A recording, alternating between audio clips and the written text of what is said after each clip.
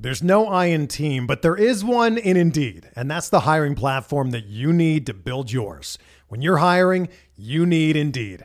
Instead of spending hours on multiple job sites searching for candidates with the right skills, Indeed's a powerful hiring platform that can help you do it all. One of the things I love about Indeed is that it makes hiring all in one place so easy because Indeed does the hard work for you. They show you the candidates whose resumes on Indeed fit your description immediately after you post so you can hire faster. Join more than 3 million businesses worldwide that use Indeed to hire great talent fast. Start hiring now with a $75 sponsored job credit to upgrade your job post at Indeed.com/Blue Wire Sports. Offer good for a limited time. Claim your $75 credit now at Indeed.com/Blue Wire Sports. That's Indeed.com/Blue Wire Sports, and support the show by saying that you heard it on this podcast. Indeed.com/Blue Wire Sports. Terms and conditions apply. Need to hire?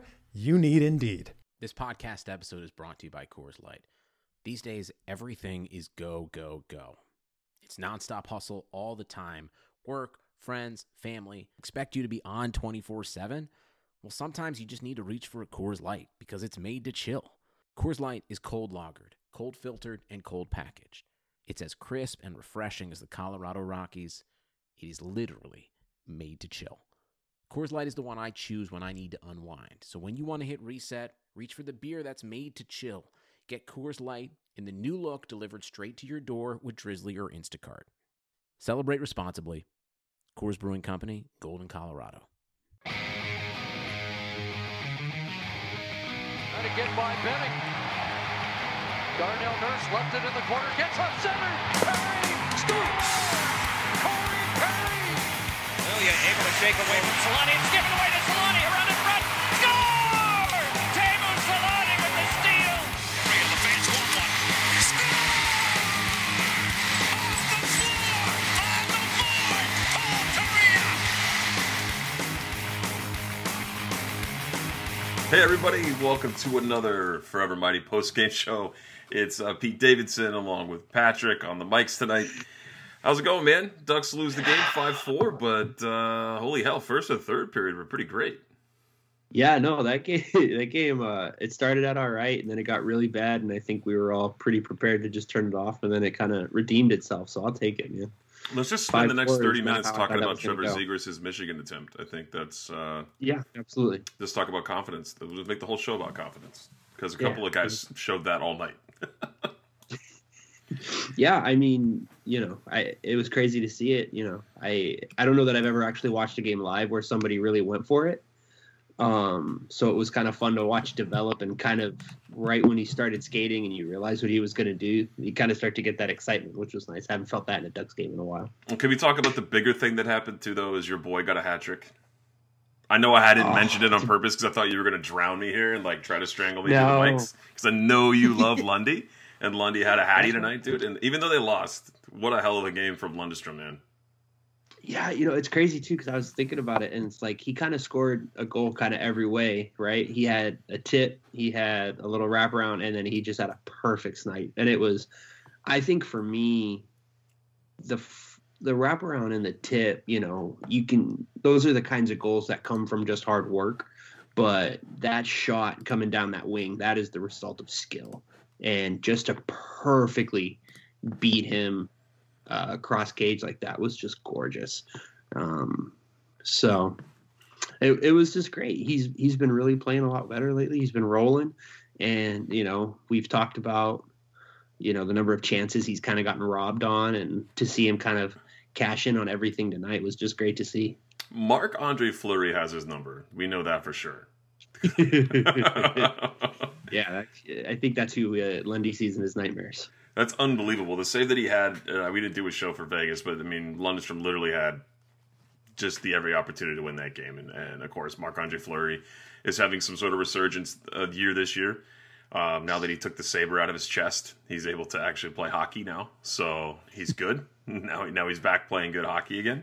But Lundy, man, the kids are doing all right. That's, I guess, what we could talk about here. I think a season that's been as hard to watch as they've come, right? I mean, 2 seasons ago was maybe the worst, where we had the awful I don't even want to remember how many games in a row that the guys lost, and we had to come on and do podcasts, and you're just like night and night again. This is bad, but I don't know. I think you see a lot of positives here. I like Jones's game. Obviously, Comtois has been playing well. I think the broadcast said he had 10 points in his last 11 games. Lundestrom had the hat trick. Zegras is just so close to scoring. And he's really controlled the power play tonight, too. So, I mean, up and down the lineup, the kids are playing great. Really, really playing great. They just need some of these other old guys to start scoring goals. Well, yeah, I mean, the roster's in transition, but I think, everything you said is nice, right? We're seeing Jones kind of, his game rounds out. It seems to be the more he plays with Getzlaf, the more comfortable he gets, the better he's playing, whether that's with Comtois or tonight I think Milano was up on that line with them. Like, really, it doesn't seem to matter who it is. It seems that Jones has managed to carve out a niche for himself as kind of that attacking forward on Getsy's wing, which is great to see. He's got that nastiness has come out a lot, which you and I both love. So yeah. No, he's got a real good physical side to him, but I think the thing about it that's nice to see is he doesn't ever really he doesn't seem to take himself out of plays trying to throw hits. He just seems to, find his spots and just hit with everything he's got in those moments. I think it's a little frustrating, that Terry and Heinen kind of aren't in the mix right now. I was going to try to get you to the lineup because I know that was going to be a fun topic for you. Yeah, the Sam Steele on the fourth line thing. I don't know how you want to roll through this, but it's just one of those things. I don't mind Sam Steele being on the fourth line.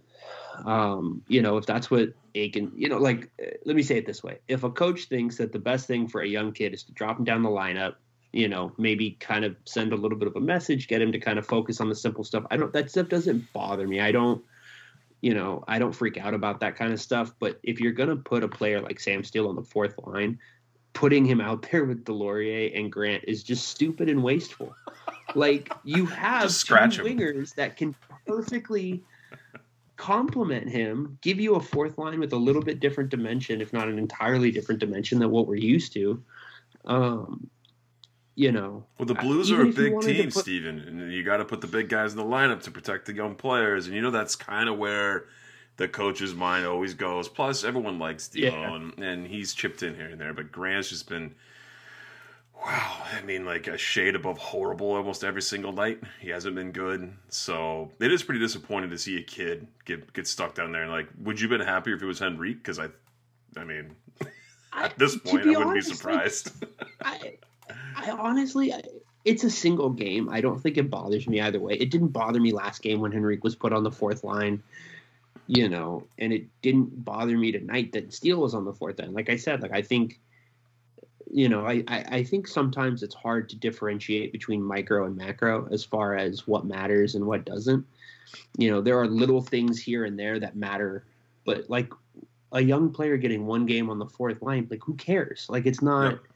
If he spends the next 20 games on the fourth line, there's a conversation, right? Or even 5 games, 6 games. It's kind of like, what are we doing here? It doesn't really make any sense. Yeah, exactly. But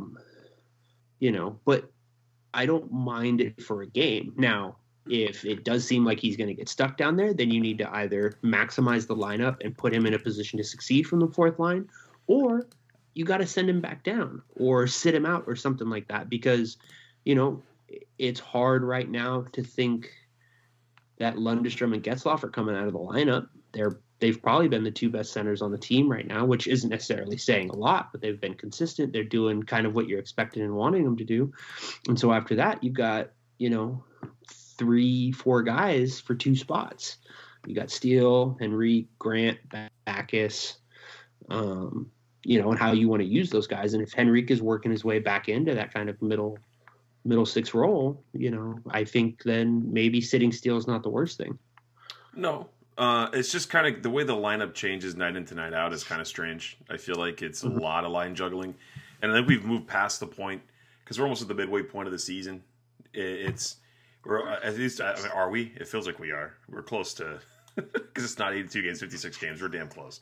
Yeah. We're past the point where we have to look at this and be like, you said we were going to be competitive. What the hell are we doing? We're not competitive. We know that's not happening. So now we have all these articles coming out right now saying the players are going to be traded. The Ducks are going to be looking to move a lot of players. A lot of veteran names have popped up. Raquel, Henrique. I think Silverberg was in that conversation too, and I was looking online today. We can get to those later, but I guess my point is we got to stop getting so angry about these games, us included, because we have our moments. Yeah, no, absolutely. And just like we have to know the last 3 years have just been pure shit, just the way it is. But if you have a really good way to look at this is a whole building process. I mean, I'm not so upset anymore. I just want them to commit to the tank, because if we're gonna burn it down, I want to see those bigger name players that are here. I mean, those are big names for Anaheim. Those are our long stay core guys that are being bounced around in the trade rumor mill. Get them out. Make room for the kids to come up. Get picks. Rebuild. Do it. Then I'm excited about this team again. And I don't really care if we lose. I just want to see progression. Is that kind of where you're at with this team? I mean, it's okay to poke a little bit of holes here and there in the lineup and like go, what the hell? But if that's the end goal, is just to get to the next era, then I'm fine with it. Yeah, I think it's kind of walking a little bit of a fine line, right? Because at a certain point, right, you do want to look at the little things and the smaller details and see kind of what you can learn here and there. But like you said perfectly, like at the end of the day, like this is the third year of, at least for a lot of us fans, understanding what this team is, right? Whether or not we don't have to talk about the organization or whatever, but I think as fans, we've kind of understood what this team was after they got, ragdolled by Vegas in the first round. So we're starting to see, a little bit more of these kids kind of coming on. Lundestrom's developing, Terry had his flashes earlier. Comtois looks good. Jones looks good. Steele and Terry at this point, I think is surprising. Is that they're kind of the two that there seem to be the most question marks about at this point, given coming into this season, they would have been two that we would have felt the most confident in. So I think there's questions about that kind of stuff. But as far as, the ups and downs emotionally, like you're right, you got to kind of try to level yourself out a little bit, give yourself room to breathe. These games aren't always going to be pretty. And a lot of them are mostly going to be bad. Like, a lot of time. The sad part is when you see teams that, like, a Ducks team a few nights ago that is not playing hockey. You know what I mean? Well, they're just not playing great. Said. Tonight was really bad in the second period. Yeah. I just trying to pull the positives out of all this stuff. I mean, going forward here, that's where my mindset is what can we pick apart here on this team to look at. So, but I want to get to the point that you made a minute ago about Steele and Terry, because those were guys that I've given a lot of shit to, especially Troy Terry. I know you like him. And we've teased back and forth on our chat and all that, but do you really think that he's a top six forward, or do you think his ceiling here? Do you think we're seeing any sort of ceiling? He's still young as shit. I'm not trying to say that he doesn't have room to get better. But is that a thing that you think that we've seen the most he can give, or is it just like it's a lineup issue here? He's just not playing with the right guys, or what's your feelings on Troy Terry, honestly? I think with Troy Terry, I would say that what I think maybe his ceiling has come down a little bit, but I think he's still kind of the guy I was hoping he could be, which is a complimentary middle six, top nine, depending on how you want to look at it forward, right? Like, I don't think he's going to drive a line on his own. I don't think he's going to get to 30 goals or 40, or 50, 60 points. But I think if he can kind of, maybe not defensively, but be a little bit more creative version of kind of what Silverberg is, where you're like, all right, we're going to get about 15 to 20 goals a year. We're hopefully going to get about an extra 20 assists on top of that. So you're looking at about a 40-point player who you can trust to be out there in big moments. Like, I think that's perfectly fine. I think there are a lot of questions about, like you said, where he's being used in the lineup and how that's affecting his play. What's going on with the team as a whole, as far as like tactically, like, it's getting harder and harder to look at Dallas Eakins and say that he's the guy going forward, just because like tonight, when the team fell apart, it just looked, it looked like structural problems. Guys weren't in any spots where they weren't trying to be. They didn't seem to know where they were supposed to be going as far as trying to limit chances. And so I think for some of these kids, it's a little hard to know what they are, but I do think we are seeing the ceiling come down to earth a little bit. It's hard to kind of wash out though. This is a one-off season every season for the younger guys who played more than one. We want to see some sort of improvement, so it's kind of a bummer. I mean, I don't think it's a final nail in anybody's career as to what they're going to be on based on this Anaheim team. I'm not concerned about that at all.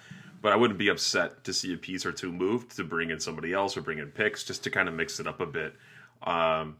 I got to ask you about Danton Heinen. Do you have any theories to what the hell's going on? Like, why is he consistently not in this lineup with how much production he seems to be around? Yeah, he doesn't score a ton, but that's not what he was brought here to do.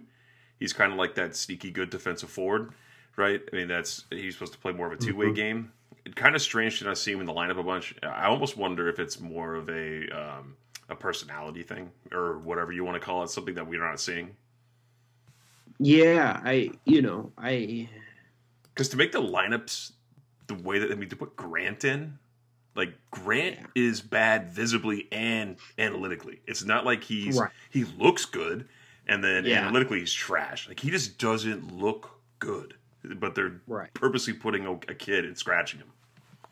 Yeah, I mean, I think part of the problem is that this year the Ducks have, 15 forwards that they could play any given night, and I don't know that a lot of us think the results are going to be wildly different, because you can pretty much put together just with forwards 5 lines, and so I just think there are going to be guys on the outside. I think Milano came back and he, the team kind of wanted to give him a look and see how he was doing. He looked great tonight, to be honest. I thought a little bit on the power play, it would have been nice to see him pinch down from that left point. It looked like Zegras was kind of looking for him there, but I think it's a little bit too many numbers, which I think highlights some of, not to get into this whole thing again, but like I do think it highlights just how congested the forward group is.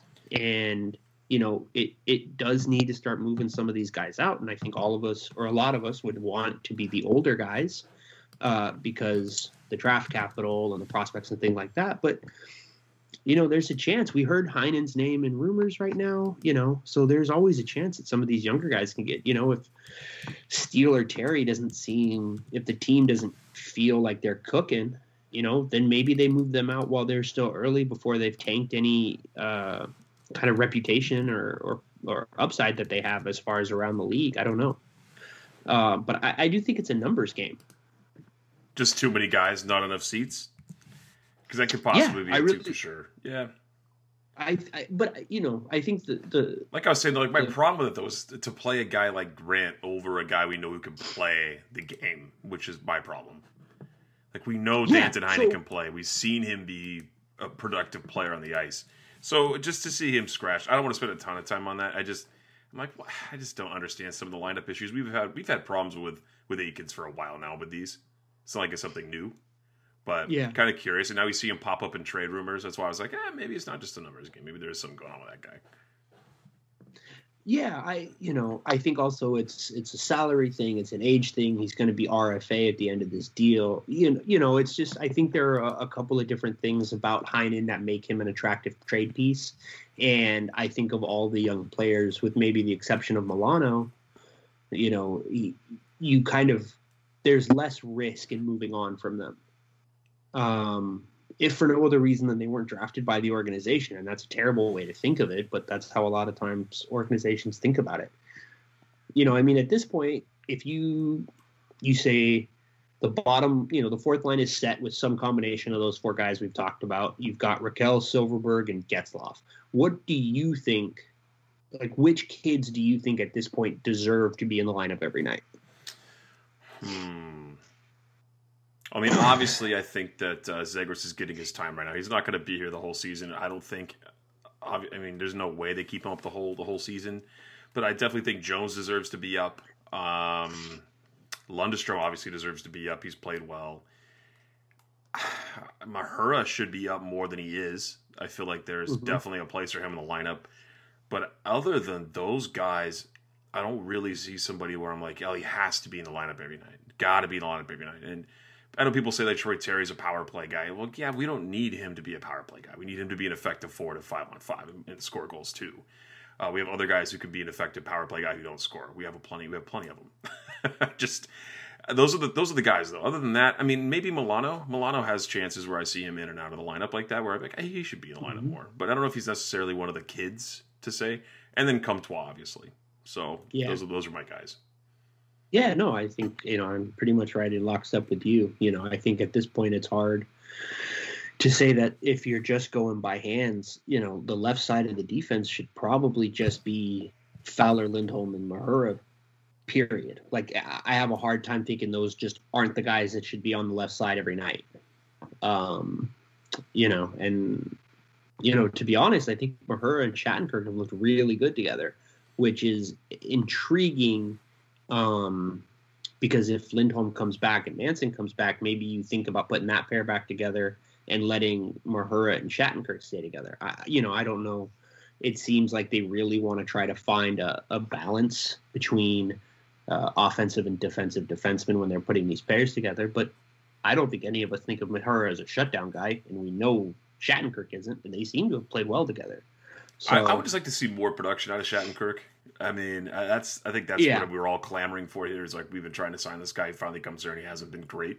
But yeah, he has looked better. He's looked way better away from Cam Fowler than he has with Cam Fowler. That's for damn sure. And speaking of Lindholm is close to coming back. There was like a little sniff of going around online. There was a possibility of him playing tonight, but he ends up not playing. So we know that Lindholm's close. Manson's got to be pretty close, I would think, by now too. But didn't Lindholm play last game? Did he play last game? I think Lindholm played last game because Mahura was a healthy scratch. You're probably right. I don't remember. And so that game, that was one of the few games I did not watch. So please correct me. But that's absolutely right. And I know Manson.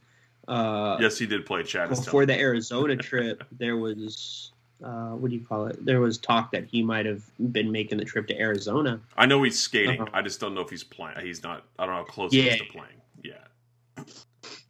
So, moving ahead to Wednesday's game against the Blues, right? Do you see a massive lineup change coming, or do you see this is kind of going to be they're going to stick around? That second period was pretty bad. I know we talked a lot about the kids in this game. We didn't break it down period by period like we do some nights, but it's more of a fun free flow when you have a lot of good things to talk about, even though there's a loss.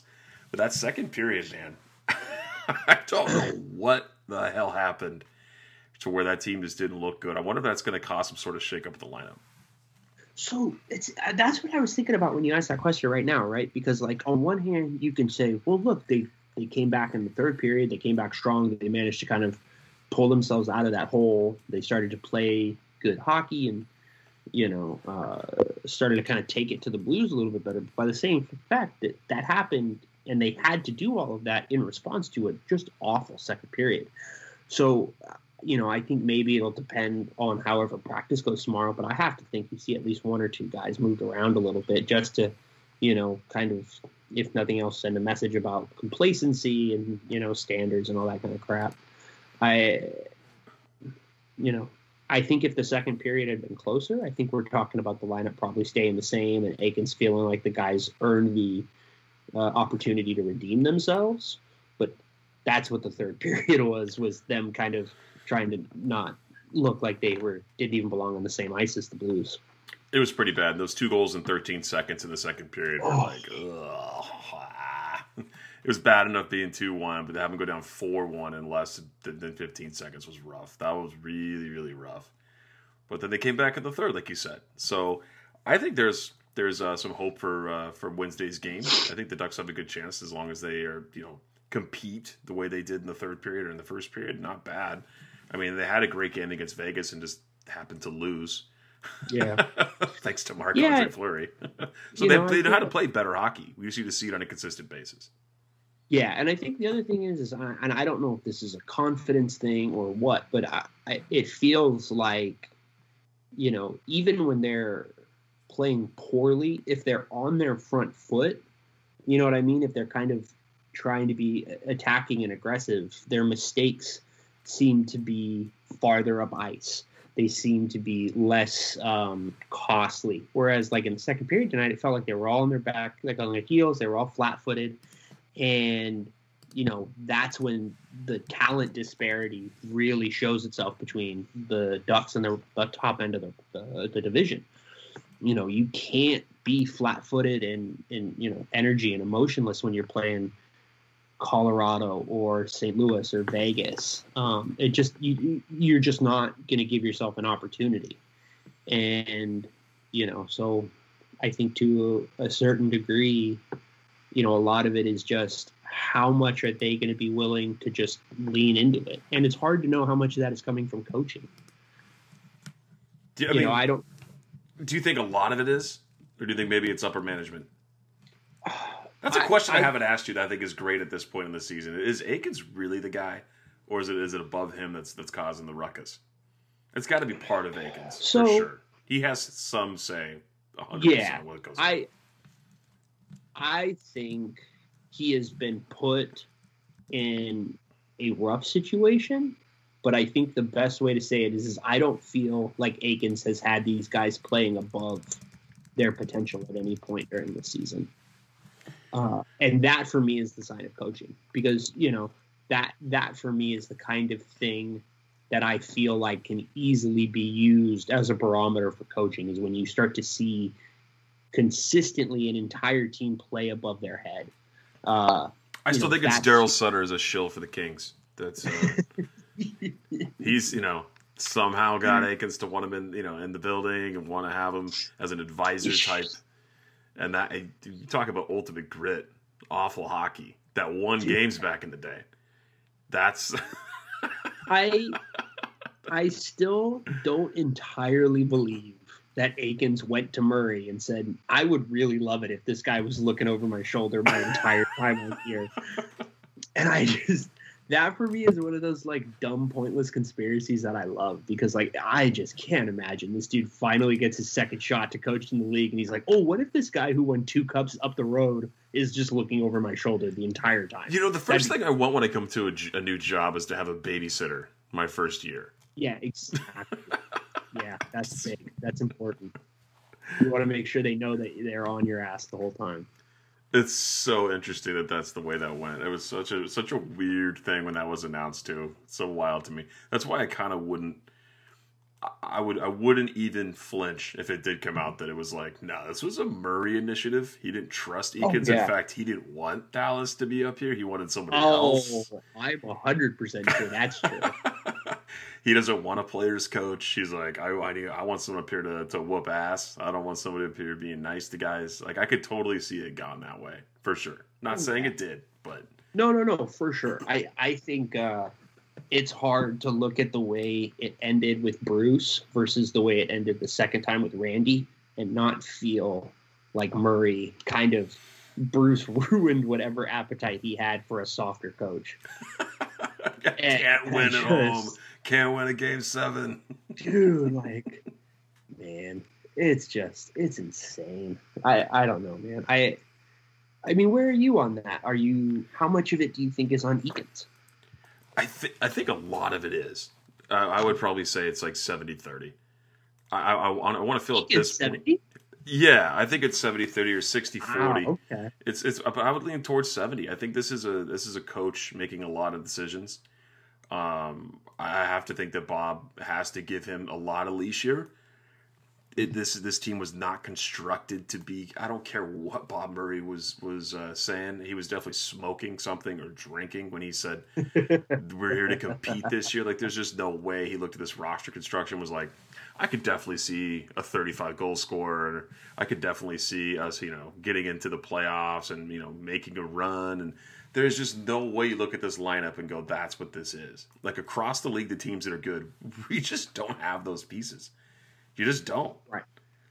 So for him to say that, I mean, I guess maybe that was his way to get the fans excited, about what's coming up, and maybe he was just pumped off Drysdale and Zagers, coming into the organization, and I don't know, but I just have to feel that was a marketing ploy more than anything, because there's no way he looks at this team and he's like, Dallas has a great chance. I don't think Dallas Eakins is going to get fired at all this season whatsoever. You can't fire the guy.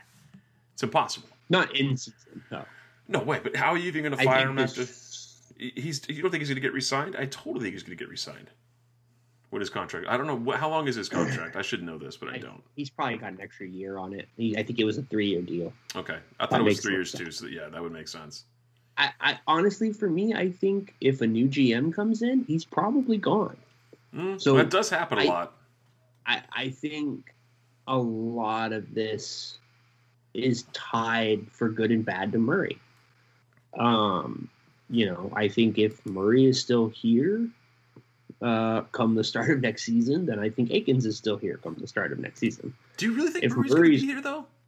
Oh, God, dude, I don't know. Let's get to that. Ducks lost 5-4. We don't have to go back to the game. We talked about the game. Let's get to the fun stuff. Do you really think Bob Murray's going to be here after the expansion draft? Let me say this. If he's gone, he needs to be gone before the expansion draft. Ooh. I've been beating that drum the entire time. Okay, do you really think the Sam Willies do that to him? GM. They have to. Here's the thing. I don't understand how if you're going to bring in someone new, you don't give them every opportunity to start making things happen. And the expansion draft is going to be the first real chance, especially with it seeming like they're going to push the entry draft to next year. There's not going to be another opportunity beyond the expansion draft for him to get a little bit interesting. So, I just think if the Samuelis need to have their mind made up by the day after season's end, because within that first week of this season ending, they need to know whether or not Murray is sticking around. And if he's not, that they need to get him out of there as fast as possible. Do I think it's going to happen? I don't. I think we're starting to see the kind of media attention nationally and locally that can kind of start to build that up. But I think Murray, he's so ingrained in the organization at every level that I don't know what it'll take for the Samuelis to get him out. I would agree with you though. But if they get rid of Murray, it's got to be at the end of the season. He's not going anywhere in the middle of the season. It's just not happening. This team is not. This is not in the situation. Like, there's been so much outrage online of like F Murray, get rid of Bob Murray, get rid of Aiken, all this stuff. It's just people need to calm down a little bit about that because it's never going to happen. It wasn't like this roster was built to win and they're just completely falling apart. Right. It's not like they're the Tampa Bay Lightning and their 7-game losing streak and they're at the bottom of the division and near the bottom of the conference. Like, that's just not happening. You don't fire your GM and a coach in a season like this. That's totally out of character for an NHL organization, unless you're the Montreal Canadiens. And then you're going to have to ride this out. But I agree. If you are going to make a GM change at this point, you need to get rid of your coach too. Because you need to start the expansion draft with fresh minds, fresh people coming in making decisions for their team. Because this roster construction coming up is going to be huge. The Ducks are at that pivotal point with the young guys coming in and the old guys on their way out. Mm-hmm. You have to give the reins over. So I want to touch on that. Jake Virtanen might be an Anaheim Duck. Or Virtanen. How do you say his name? Is it Virtanen? Virtanen? Probably Virtanen. That's Virtanen. I remember. That's Virtanen. I'll say it both ways. If he joins the team, we all know I'll say it both ways. This is just really disturbing news if he actually is a guy that comes to Anaheim and if it is for Danton Heinen. Yeah, so I think that for me more than anything in the Virtanen thing is the key is what is the context, right? Because if it's like a straight swap of like him for Heinen, then that's a steal, right? We completely got hosed in that trade. Heinen is just a better player. If part of that deal gets Henrique out the door in some way, then I don't care. I'll take Louis Eriksson back. I really don't care. There are like Louis literally not a bad player. He's not a bad player, but he makes more. He costs more money, and he's less useful than them. I mean, dude, I was talking about this before. Like, I think I would trade Henrique for Okposo right now. Like, just fucking get him out of the door. It's that contract. It's not him as a player. It's just a stupid ass contract he got signed. It's just such a bad contract. But I don't think there's really any situation that Virtanen comes in and changes anything. Unless all of a sudden he turns into a 30-goal scorer, but I don't think he's hit. I was looking at his numbers the other day. I don't think he's hit 20 yet once in a season. I think his high is around like 18. And if that's the case, then what's the point? You're getting roasted in chat right now for they said like don't let Stefan be GM. And someone's making fun of me because the way I said Vertanen instead of Virtanen because I'm a moron, even though I knew it and I said it wrong anyway. I don't see how that trade makes any sense unless you're moving out the bigger contract, right? You got to take a pile of crap to come back if you're going to have to give somebody that. Then you got to sweeten it if you're going to get the lesser of the pile of crap on the way back. Yep. So, and by that I don't mean the players, I mean the contracts. The Ducks need to get money out of here. But interestingly enough, those other forwards we talked about, Henrique, Heinen, Silverberg, Raquel. Who do you think goes first? Obviously, the easiest move is Raquel. That's the easiest guy to move. Yeah. But maybe the hardest. Easiest contract-wise, he fits everywhere. But maybe the hardest for value back. Like, what kind of value do you think a Rickard Raquel gets right now? He's not playing terrible hockey. He's having some of the worst luck of his career this season, too, which is also very disappointing for him. And for us. And for maybe the return. Yeah, I think... So this is one of those things I've been thinking a little bit about, right? Because it's interesting when you talk about trade value because so much of it is contextual and so much of it is perception and things like that, right? We can all say Raquel is not having a bad year; he's having an unlucky and unproductive year. But there is significant reason to believe if you put him into a better lineup, surrounded by better talent and probably an NHL system, he might be able to start producing again. And if that's the case, then you've got to kind of hold the line on the value, right? You got to say, look, I don't think we're getting the most out of him here for a number of reasons, but we know that you guys are going to be able to do it. So I think you're looking for a late pick and a above average prospect. Tyler Toffoli got, what was it? The Madden kid, I think, Tyler Madden, and a first round pick.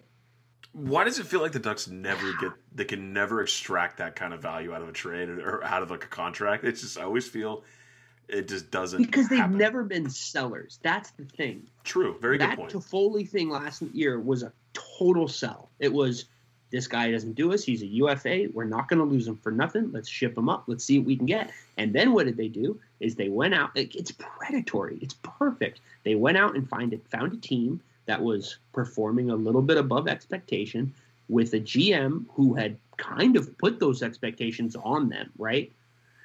Like internal expectations versus external expectations. I don't think anybody expected them to be as competitive last year as they were, even with the JT Miller trade. I think that's why a lot of people were questioning the JT Miller trade. But they made it, and then, they were playing a little bit better than people expected, and the GM has been selling them on being competitive for a while. So what he did is he went out and got There's no I in team, but there is one in Indeed, and that's the hiring platform that you need to build yours. When you're hiring, you need Indeed. Instead of spending hours on multiple job sites searching for candidates with the right skills, Indeed's a powerful hiring platform that can help you do it all. One of the things I love about Indeed is that it makes hiring all in one place so easy because Indeed does the hard work for you. They show you the candidates whose resumes on Indeed fit your description immediately after you post so you can hire faster. Join more than 3 million businesses worldwide that use Indeed to hire great talent fast. Start hiring now with a $75 sponsored job credit to upgrade your job post at Indeed.com/Blue Wire Sports. Offer good for a limited time. Claim your $75 credit now at Indeed.com/Blue Wire Sports. That's Indeed.com/Blue Wire Sports, and support the show by saying that you heard it on this podcast. Indeed.com/Blue Wire Sports. Terms and conditions apply. Need to hire? You need Indeed. And it's predatory, and it's perfect. That's what you need to be doing. You need to be going out and finding teams, that are in a position to where maybe they'll overpay a little bit. The problem with that is it feels like Anaheim is the team that is going to get the phone call for selling at the bottom of the value. And like I try not to worry too much about selling at worst value versus up value, or you know what I mean? Like, because that stuff fluctuates in context. Yep. But I think at the end of the day, like if you're going to move out of Raquel and you don't get a first round pick, that's a fail. Unless you're getting a. The economy is made up of real people doing real stuff, and it affects everything. Which you obviously know since you're a real person doing real stuff.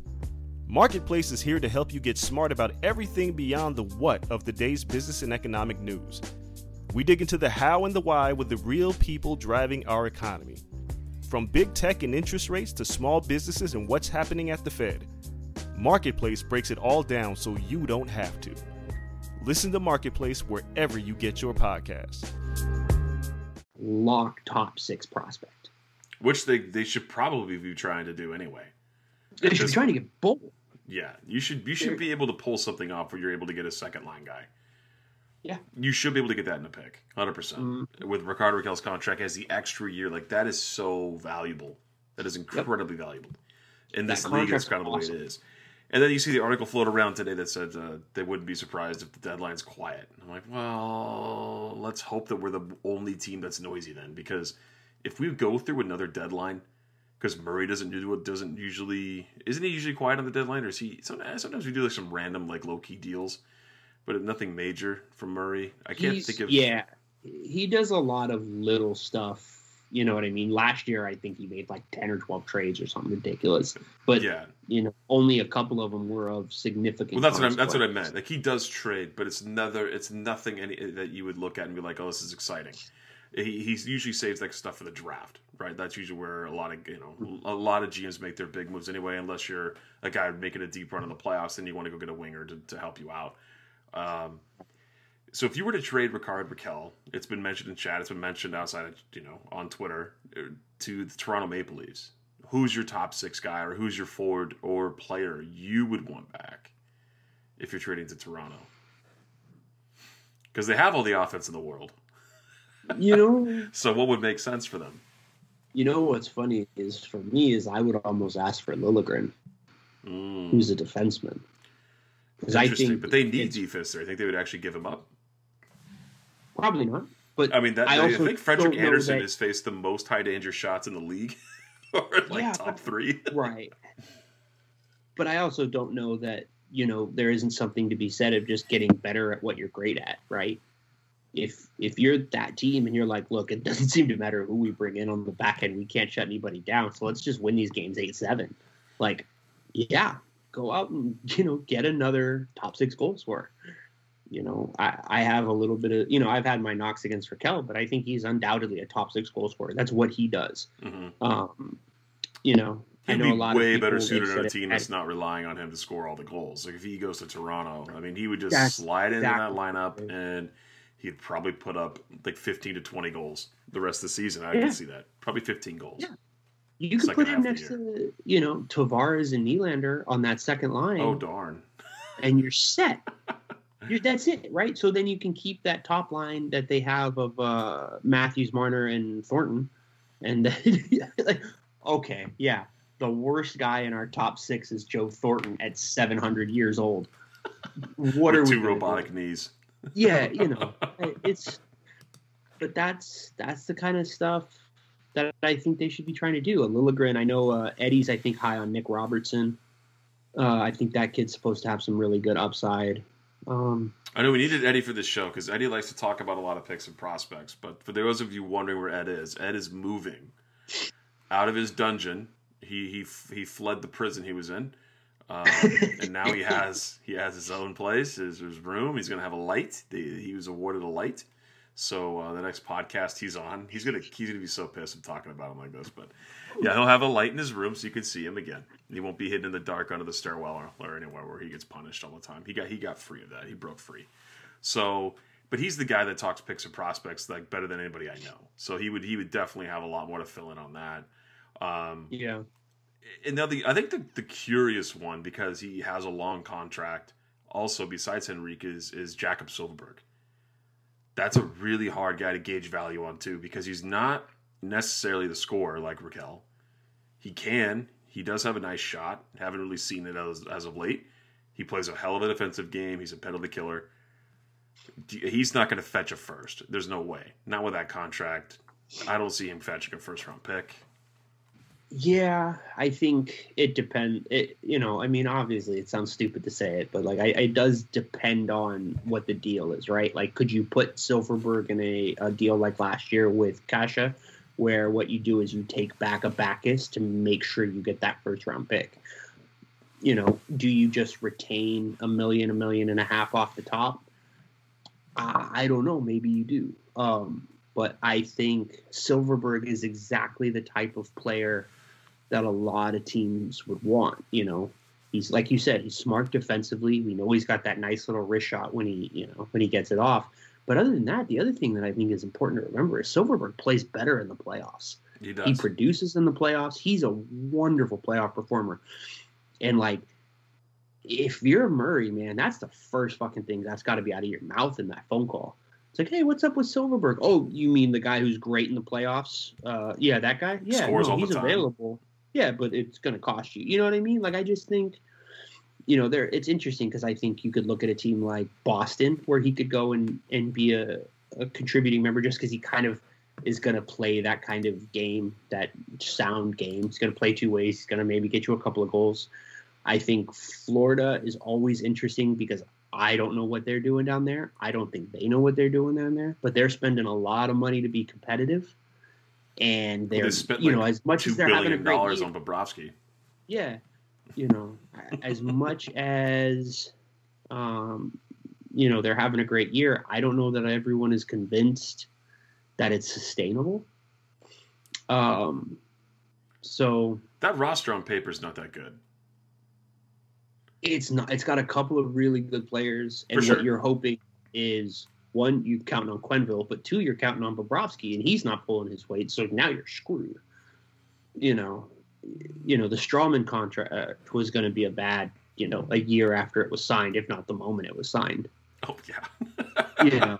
I mean, they gave up, what's the Russian kid? Trocheck, who I think is actually American, but his name...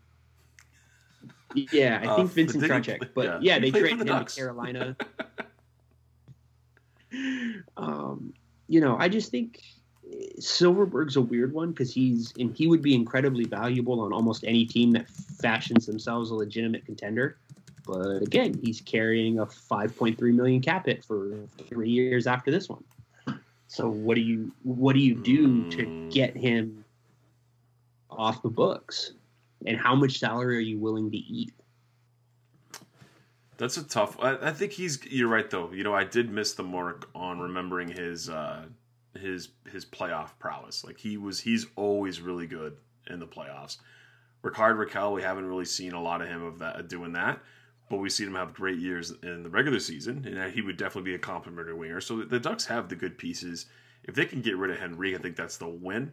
But I think they could get a lot of value from those two wingers for sure. Now, I guess the final question I have for you to wrap up the trade rumor stuff is, do you just burn the whole world down and trade all those guys? Because that's kind of a scary proposition for the guys in Anaheim if you get rid of those three mainstays. Plus, Henrique was a 26-goal guy last year, led the team in points. Rickard Rakell has had over 30 goals. Silverberg, like you said, can play and is like multifaceted with his skill set. He's not a one-dimensional guy. You get rid of all three of those guys, that leaves some pretty gaping holes in the lineup. Depending on what you get back. But here's the thing about those holes in the lineup, right? Like I agree with you that I understand that it significantly lowers the overall competency of the lineup. But there's a number of young kids that you can move in. That clears up cap space. So maybe what you can do is go out and sign some low-end free agents to kind of come in on a 1 or 2 year deal and fill a hole. You can always go out and make trades. You know what I mean? Things like that with teams before the expansion draft wanting to not lose guys for nothing. And or things like I like said, that. just find a way to get Vinny Trocheck here. I gotta take him. Yeah, exactly. No big deal. But honestly, at this point, for me, the only players over 25 that I wouldn't trade are Getzlaf, Lindholm, and Gibson. That's it. Everybody else, I'm sending out the door. And I have no problem moving on from Getzlaf if that's what he wants. but has the no movement clause, and he's earned the right to decide for himself if that's what he wants. Everybody else over 25, I'm sorry. I appreciate you. Thanks for the work. Here's a gold watch. Now here's a plane ticket. Like, I'm sorry. That's just it. I love Manson. I don't think there's necessarily anything about him that they should feel they have to keep. I think Fowler has played well the last couple of games. Like, I've been really just sitting there kind of eating crow and just been like, wow, he looks like a hockey player these last couple of games. Get him out the door. Shattenkirk can go. Raquel can go. Like, all of them. Just get rid of all of them. Because all you're going to start doing, is just start opening up room at the top of the roster to start putting these guys in positions to succeed. How do you know Jacob Perreault or Sam Colangelo isn't going to take a huge jump next year? They probably aren't. But what if they do, and you're still sitting there with this same problem of, well, why do I have so many guys for so few spots? So let's talk about one of the guys that we, amongst the youngsters, we haven't really talked about outside of the trades and all of this stuff. Jamie Drysdale playing at really good hockey in the AHL right now. Forgive me, man, but just a wild day for me at work lately. But on Twitter, did he get moved to the taxi squad? And not is that? Yeah, is that he got happened? brought up to the taxi squad. Yeah, interesting move. I still don't think he sees NHL ice. And this I don't think so. Games. I don't think so either. I think they brought him up just to let him, kind of be on the ice and just kind of get his feet wet as far as NHL training and stuff like that. But 9 points in his first 11 games of professional hockey is pretty damn good. So here's the thing. I think they're two separate questions. So I will ask both of them to you. Okay. Do you think he's earned a look at the NHL level? And do you think he will get a look at the NHL level this season? Because I think they're two separate questions. I don't think he needs a look this season. I don't think so. Okay. I think go kill it, play while you can in the AHL. And should he be in the lineup?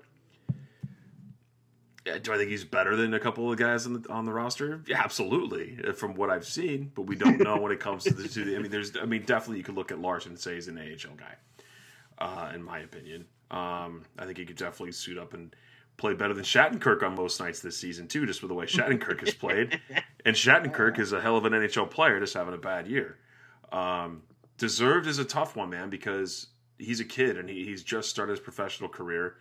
And that's a real tough position to play at the NHL level. And it's one thing to light up the A, but to come up to the NHL and get put on this team, which is just a dumpster fire right now. I don't know if I would do that. Do I think he gets a look? I think he does this season, but deserves a hard one to say, man, because damn, if you're putting me in that position, if I'm making that call, I'm not calling him up. I'm not. And in fact, I wouldn't even have threw him in the taxi squad. Just go play your game, have a good rest of the year, enjoy it. We'll see you at camp, and we'll reassess. I just think this team's too much of a mess to throw a kid into that, and I could be wrong. Zegras has looked great, but it's a different position too, though.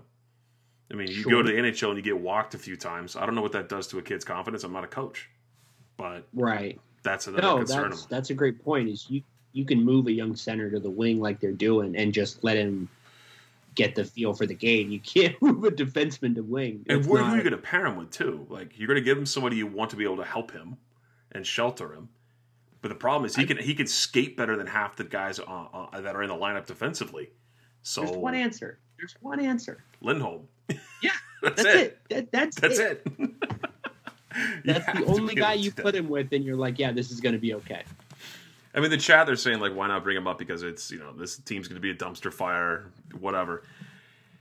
It's just a different animal, man. It's a different animal being a young defenseman, and that's just my opinion. I don't call him up this year. Yeah, no, I don't think that.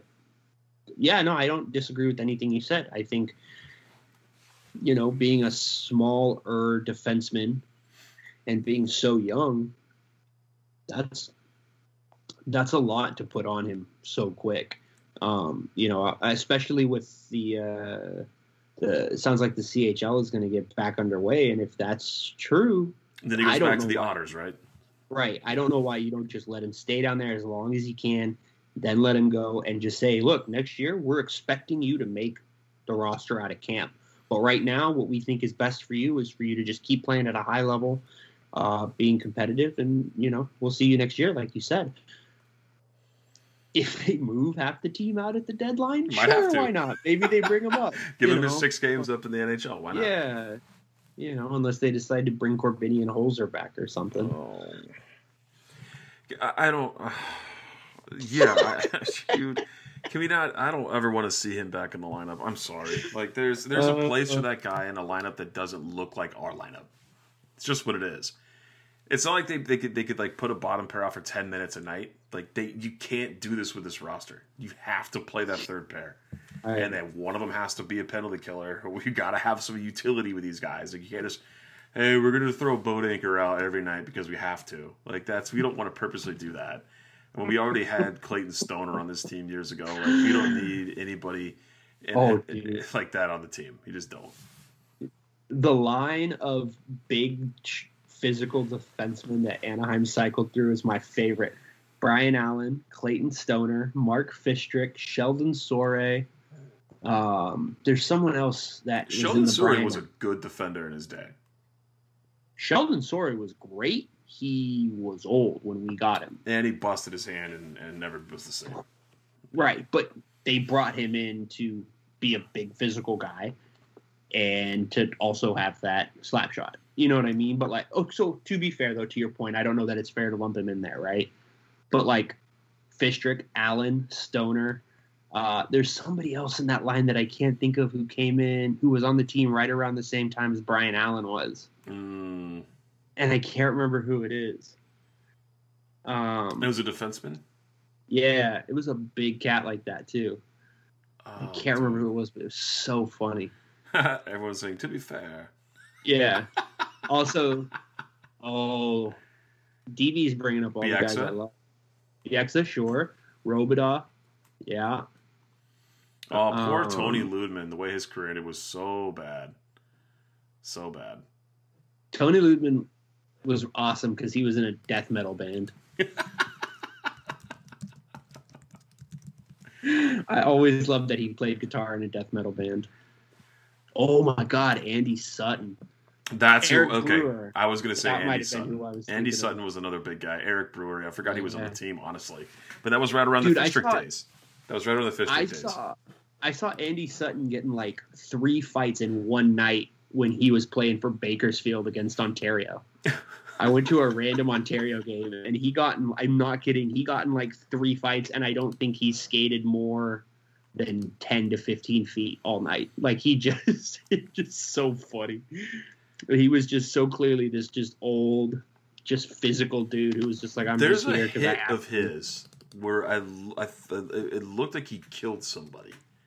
And I believe, I'm going to look it up right now. We're getting way off topic here, but it's the end of the show. This is the fun stuff. We get to talk about old school hockey hits. That's what it is. It was hit on Jordan Leopold. If you guys, it was 2010. It was in the playoffs. He lined him up along the boards and just absolutely obliterated him. That was bad. That was a bad hit. It's the first one that pops up. Andy Sutton hit. Jordan Leopold comes right up. The Wiz hit on Seabrook is a personal favorite of mine. Ooh, yeah, that was dirty. Great hit. That was a great hit. And I love when they talk to Wiz after. He's like, I played minors with those guys. I wouldn't try to hurt them. It's like, dude, we saw the hit. We know what you were trying to do. You literally ran him through the glass. I appreciate it because it was after he made a big hit, so I get it. And it was still that kind of hockey at that time. But, come on, man. We all saw what happened. Dude, yeah, there's no justifying that with any sort of, I didn't mean to. I would never try to hurt somebody. Good God, man. Absolute destruction on that one. So good. So good. All right. Is there anybody in chat who wants to chime in with a question or topic before we sign off for the night? We're almost at that hour mark. We've got about 5 minutes left. The Pronger hit on Dean McCammon in the playoffs. I remember that. That was the Stanley Cup final. The little, that's the one little elbow. Dude, and McCammon just Superman on the ice and KO'd and hits the wall. Just To be so fair, bad. when you're 7 feet tall, everybody's at elbow level. It was brutal, man. That is so brutal. Well, I'm trying to think of other bad hits we've seen. We can go through them. I still think Kevin Sawyer, when he cross-checked Mike Vernon in the face to start a fight, like skates in, boom, cross-checks a guy right in the face, turns around. I don't remember that. Ready to throw down, dude. Yeah, that game is because someone ran Jaguar. So then he comes out and he's like, "Oh, you want to run Jaguar? Now I'm gonna run your goalie." Okay. Dude, it's awesome. I love that kind of hockey. And then I realized as I was stopped being a kid and I got older, I'm like, oh, those guys are actually really getting hurt. Like maybe it's not awesome. But that's what hockey was. That's what hockey was, dude. That was like It's just so funny. Just thrash people. Because what was it? It was one of the games where I can't remember what it was, but it was one of the games and somebody it was the last Arizona game where Kemper got Olivin, whoever's it was, and started trying to start a fight and all that stuff. And my whole thing was just like, how do you not run that goalie the very next play? Just truck him. But then the next game against Vegas, they're in the crease and they get a free whack, and Hazy's on the broadcast. Oh, they got to make him pay for that. And I'm like, yeah, you can't let him hit your goalie. And I'm just like, oh my God, dude, I have such bad Brian Burke brain. Like it's just a little angry Canadian dude in my head yelling at me all the time to just hit people. It's not great. So Shadow Ops Gaming 13 says, if the Ducks lost 12 in a row this season, does something happen? No. Yeah, they lose 13. They probably, maybe that's what it is. I can't see there being a major change. When's the trade deadline? That's something. April 12th. Okay. Wow, it feels like it's really far away. Yeah, it does. That's really why I know far it away. Is because normally it's in February, and it's so weird that it's right around the time the season would normally be ending. Yeah, and that's way past the halfway mark. We're at 22 games. 56 games is a total season. So that's pretty far out there. I think it's like 14 games left after the trade deadline, so it's way at the back end. Let's see. Critical dates. April 12th. Wow, it really is. 100%. If the Ducks break the consecutive loss streak, we might have to do something involving shots. Yeah, that's what Lowry asked in chat. I think we should. That'll be good. Yeah. I think Eddie would have a problem with this decision, but... Well, he's not here, so we can just make him do it. Oh, he's definitely in chat. He was saying he wants Connor Garland earlier. He heard me talking trash about his light situation. He said, yeah, he was all for it. So yeah, what do people in chat think? If the Ducks do, then the consecutive loss record, we're doing shots, or what are we going to do? Shots of NyQuil. Wow, that doesn't sound very safe. The Dennis Leary special right there, man.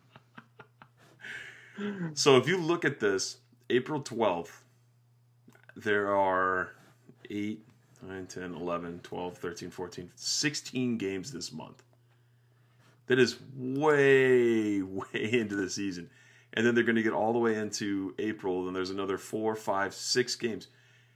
They play on the trade deadline. That's also very wild to me that there's going to be guys that are moving around. They play the Sharks on April 12th.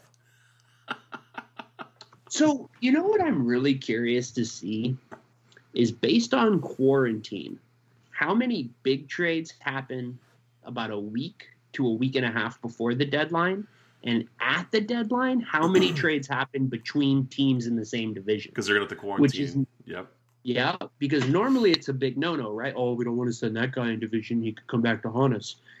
I don't know that if a guy's going to miss, 5-6 games once I get him, that I want to pay any kind of premium asset to get him in. So maybe if you want to get good assets either direction, you really are looking at bringing them into the division. I think April 1st would have been the best trade deadline day. They should have just done that. Or if they make it that this year, because it's almost 2 weeks away. So April 1st is the day we're going to trade everybody. Oh, dude, the NHL is not self-aware enough to have fun and make 4-1 the trade deadline. It's also criminal to have players have to suit up for a game on days that they're going to get traded. Like, actually have a deadline day where no one plays would probably be a great thing to not have anyone suiting up. I don't know why they should haven't probably make it like a 3-day cut where they give just nobody plays for about 2 or 3 days leading up, the day after, the day before, and the day of the deadline. I think that's a much better way to do it. I do think you're right. I think it's a terrible thing having to go in knowing you might get pulled in the middle of the game. Like there was a story about the Clippers 5 or 6 years ago where they had the jet to fly to the game in New York, and they were just sitting on the tarmac waiting to find out if a trade was going through or not, because the guy was going to have to get on the plane, and it ended up not going through. But still, everybody's sitting there for like an hour waiting. Like, is this a thing? Like, what's going on? And I just think, I think it's obviously it's a privilege to be able to play professional sports and all that stuff. But like, there's certain parts of it that just seem way unnecessary. Greg Wyshynski had a really fun idea for trade deadline day. No one plays. It was either him or it was Down Goes Brown. It was on Puck Soup. Not this year, maybe sometime last year or the year before even. But they were talking about it, and it was something like, no one plays, and they do a whole TD event on it, and they have like cameras and interviews. Oh, where they put everybody in a room? Everyone in a room, where it's like a war room with all 32 NHL teams. And they're all like, make it like a TV show, like an event, like for 3 or 4 hours. That's way more interesting than 4 hours of like no trades happening, and then the last 15 minutes everything happens. Like, make a production out of it, do something. But like you said, and I think we've all kind of said it over the course of any length of time we've been a fan, is like, this league is just so, don't want to rattle any feathers, don't want to be too different, don't want to make anything too fun because we might get made fun of. What if it doesn't work? And then like everything they do is just like a calamity. Like the outdoor game at Lake Tahoe, totally awesome idea. Totally awesome. You didn't predict the sun was coming out? Were you not there for days? Were you not there for days setting up? You didn't think the sun was going to be out? You never know what it's going to do. Some days it's there, some days it's not. It's the sun. It's not the most constant thing in our existence at this point. It's unbelievable to me, man. That whole thing was just unbelievable. Like, you have a chance to make the most bitchin' outdoor event you could have possibly had, minus the fans. The fans there would have been cool. But the scene there is amazing. It's like true pond hockey style. It was gorgeous. 9 hours between goals. Was so cynical going into that game. And the moment that it hit the TV, I was like, oh yeah, no, this is badass. Oh, it's perfect. This is perfect. So I do just... something fun, NHL is what we're saying. Do something fun. Make it fun for be everybody. Interesting. 5 seconds. But I think that's it for us tonight. We hit the hour mark, and Eddie turns into a pumpkin if we go too much longer because he's 3 hours ahead. It's 2 a.m., and he's still going to have to stop and help us out with the audio portion of the show and upload it to Blue Wire Pods. So everybody, thank you guys for coming out and listening to us chat. The game was a bummer at the end, but it was fun for moments, and we'll be seeing you guys on Wednesday. Have a great night. Bye, everybody.